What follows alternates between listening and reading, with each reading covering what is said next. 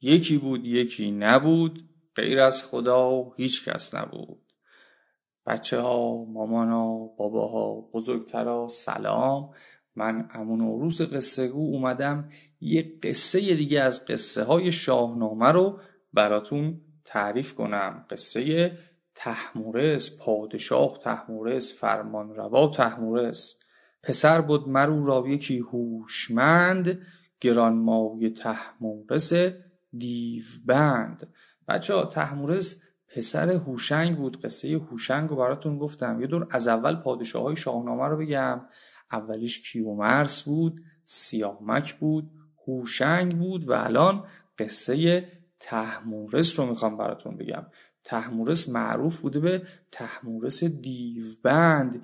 دیوا رو میگرفته، دست و پاشون رو میبسته، اونایی که بدی میکردن نمیذاشته بدی کنن. طهمورث هم وقتی به پادشاهی میرسه همه موبدان و کارگزاران و مشاوران و لشکریان رو جمع میکنه، میگه بیایید میخوام براتون صحبت کنم. من میخوام همچنان مردم در خوبی و خوشی زندگی کنن، تلاش میکنم که مردم بهتر زندگی کنن. هر آن چیز که در جهان سودمند، کنم آشکارا گشایم ز بند. هر چیزی که مفید باشه، سودمند باشه، آزاد میکنم، رها میکنم، پیدا میکنم، کشف میکنم و اجازه میدم مردم بهتر زندگی کنن. بچه ها، طهمورث یکی از کارهایی که کرده میدونین چیه؟ آقای فردوسی میگه طهمورث به کمک مو و پشم گوسفند و بز و میش و بره یواش یواش شروع کرد لباس درست کردن. یه کار بامزه دیگه هم کرده این آقای طهمورث. از بین حیوانات، اونایی که درنده بودن، بعضیاشون رو تربیت کرده برای شکار. مثلا یوز پلنگ رو انتخاب میکنه، تربیتش میکنه که به کمک مردم بره و شکار کنه. یا از بین پرنده ها باز و شاهین رو انتخاب میکنه، تربیتشون میکنه که برای مردم شکار کنن و کمک حال مردم باشن در زندگی روزمره. از اون طرف هم حیوانایی مثل مرغ و خروس رو براشون خونه درست میکنه که کنار مردم زندگی کنن و به مردم میگه باید با حیوانات درست رفتار کنید، باید نوازششون کنید، باید باهاشون حتی درست حرف بزنید. بفرمودشان تا نوازند گرم، نخوانندشان جز به آواز نرم. بچه 1000 سال پیش آقای فردوسی میگه طهمورث به مردم گفته سر حیوانات داد نزنید. الان چقدر ما نیاز داریم که محیط زیست، طبیعت، حیوانات رو دوست داشته باشیم، با حیوانات خوش رفتار باشیم، حیوانات رو اذیت نکنیم، آزار نرسونیم. همون اندازه ای که ما روی کره زمین حق داریم زندگی کنیم، حیوانات هم حق دارن زندگی کنن. آقای فردوسی میگه حواستون باشه به حیوانات، اذیتشون نکنید. چنین گفت کین را ستایش کنید، جهان آفرین را نیایش کنید. طهمورث به مردمش میگه حالا که این همه نعمت، این همه خوبی، همه چیز هست در اختیار شما، انواع پرنده ها و چرنده ها و درنده ها و اینا، خدا رو ستایش کنید، بگید خدایا شکرت، خدایا دست درد نکنه، ممنون این بابت این همه لطفی که به ما داشتی. آقای طهمورث که پادشاه بوده یه مشاوری داشته به نام شهراسپ. بچه ها اسمش شهراسپ بوده. این مشاورش خیلی آدم خوبی بوده، خیلی آدم باحالی بوده، با صفا بوده، مردم رو دوست داشته. به پادشاه پیشنهاد میکنه که آقا شما یه روزایی برو بیرون، برو مسافرت، برو ببین مردم چطور زندگی میکنن، اگر مشکلی دارن مشکلاتشون رو برطرف کن. و مثل همین الان که بعضی وقتا سفرهای استانی هست، طهمورث هم شروع میکنه سفرهای استانی، میره میچرخه، میره انواع و اقسام مردم رو در سرزمینش میبینه، مشکلاتشون رو از نزدیک آشنا میشه که اگر بالاخره مسئله‌ای دارن بتونه کمکشون کنه. دیوهای اهریمنی که همیشه وقتی مردم حالشون خوبه ناراحت میشن، عصبانی میشن و میخوان مردم رو اذیت کنن، وقتی میبینن اوضاع اینطوریه و مردم همه حالشون خوبه، شروع میکنن یه لشکری فراهم کنن تا حمله کنن به طهمورث. چو دیوان بدیدند کردار او، کشیدند گردن ز گفتار او. سرکشی کردن دیوا، گفتن نه ما دیگه حرف این پادشاه رو گوش نمی کنیم و مردم خیلی خوب زندگی میکنن. لشکرکشی کردن که بیان به جنگ طهمورث.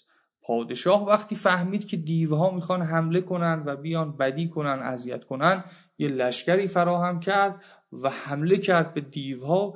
یک جنگی در گرفت و بچه‌ها طهمورث دیوبند بود، بلد بود چی کار کنه. یه سری از دیوها که کشته شدن بقیهشون گفتن آی پادشاه، تو رو خدا ما رو نکش، اگر ما رو نکشی ما بهت سواد یاد میدیم چطور بخونی، چطور بنویسی.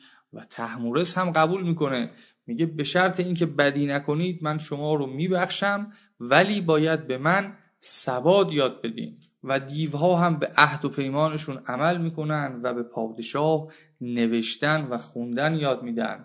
نوشتن به خسرو بیاموختند، دلش را به دانش برافروختند. بچه‌ها دیوها هم که خوی اهریمنی دارن، بدی میکنن، به عهدشون وفا میکنن. وقتی قول داده بودن به پادشاه به قولشون عمل کردن و به خسرو، به پادشاه، به فرمانروا که طهمورث بود، خوندن و نوشتن یاد دادن. نوشتن یکی نه که نزدیک 30، چه رومی چه تازی و چه پارسی. نزدیک 30 خط رو به طهمورث یاد دادن. رومی، تازی، پارسی، انواع و اقسام خطها رو، خوندن و نوشتنش رو به طهمورث یاد دادن. و طهمورث از اینجا به بعد دیگه سواد داره، دانش داره، میتونه بخونه و بنویسه.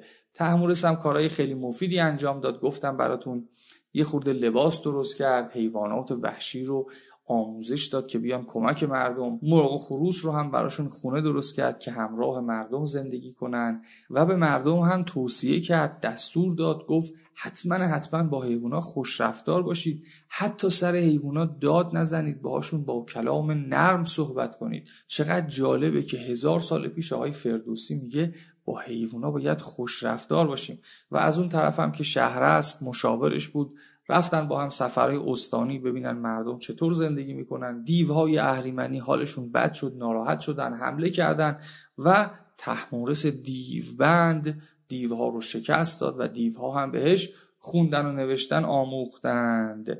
برفت و برآمد بر او روزگار، همه رنج او ماند از او یادگار.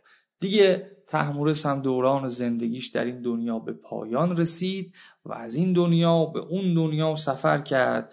اون کارهایی که کرده بود، اون زحماتی که کشیده بود، اون رنجی که به خودش داده بود تا مردم بهتر زندگی کنن، ازش به یادگار موند. بچه‌ها ما کارهایی که میکنیم ازمون به یادگار میمونه، کاری اگر بکنیم ازمون به یادگار میمونه.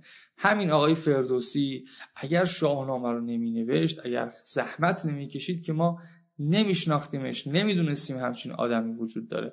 این همه آدم اون موقع 1000 سال پیش بوده، ولی ما آقای فردوسی رو میشناسیم که اومده یه کاری کرده، یه کار مفیدی کرده. خلاصه اینم داستان طهمورث بود، پسر هوشنگ پسر سیامک و سیامک هم پسر کیومرث. اگر میخوایم قصه های بیشتری از شاهنامه بشنوید، کست باکس سجاد نوروزیان رو جستجو کنید، اونجا قصه ها رو پیدا میکنید. مراقب خودتون باشید و همدیگر رو دوست داشته باشید.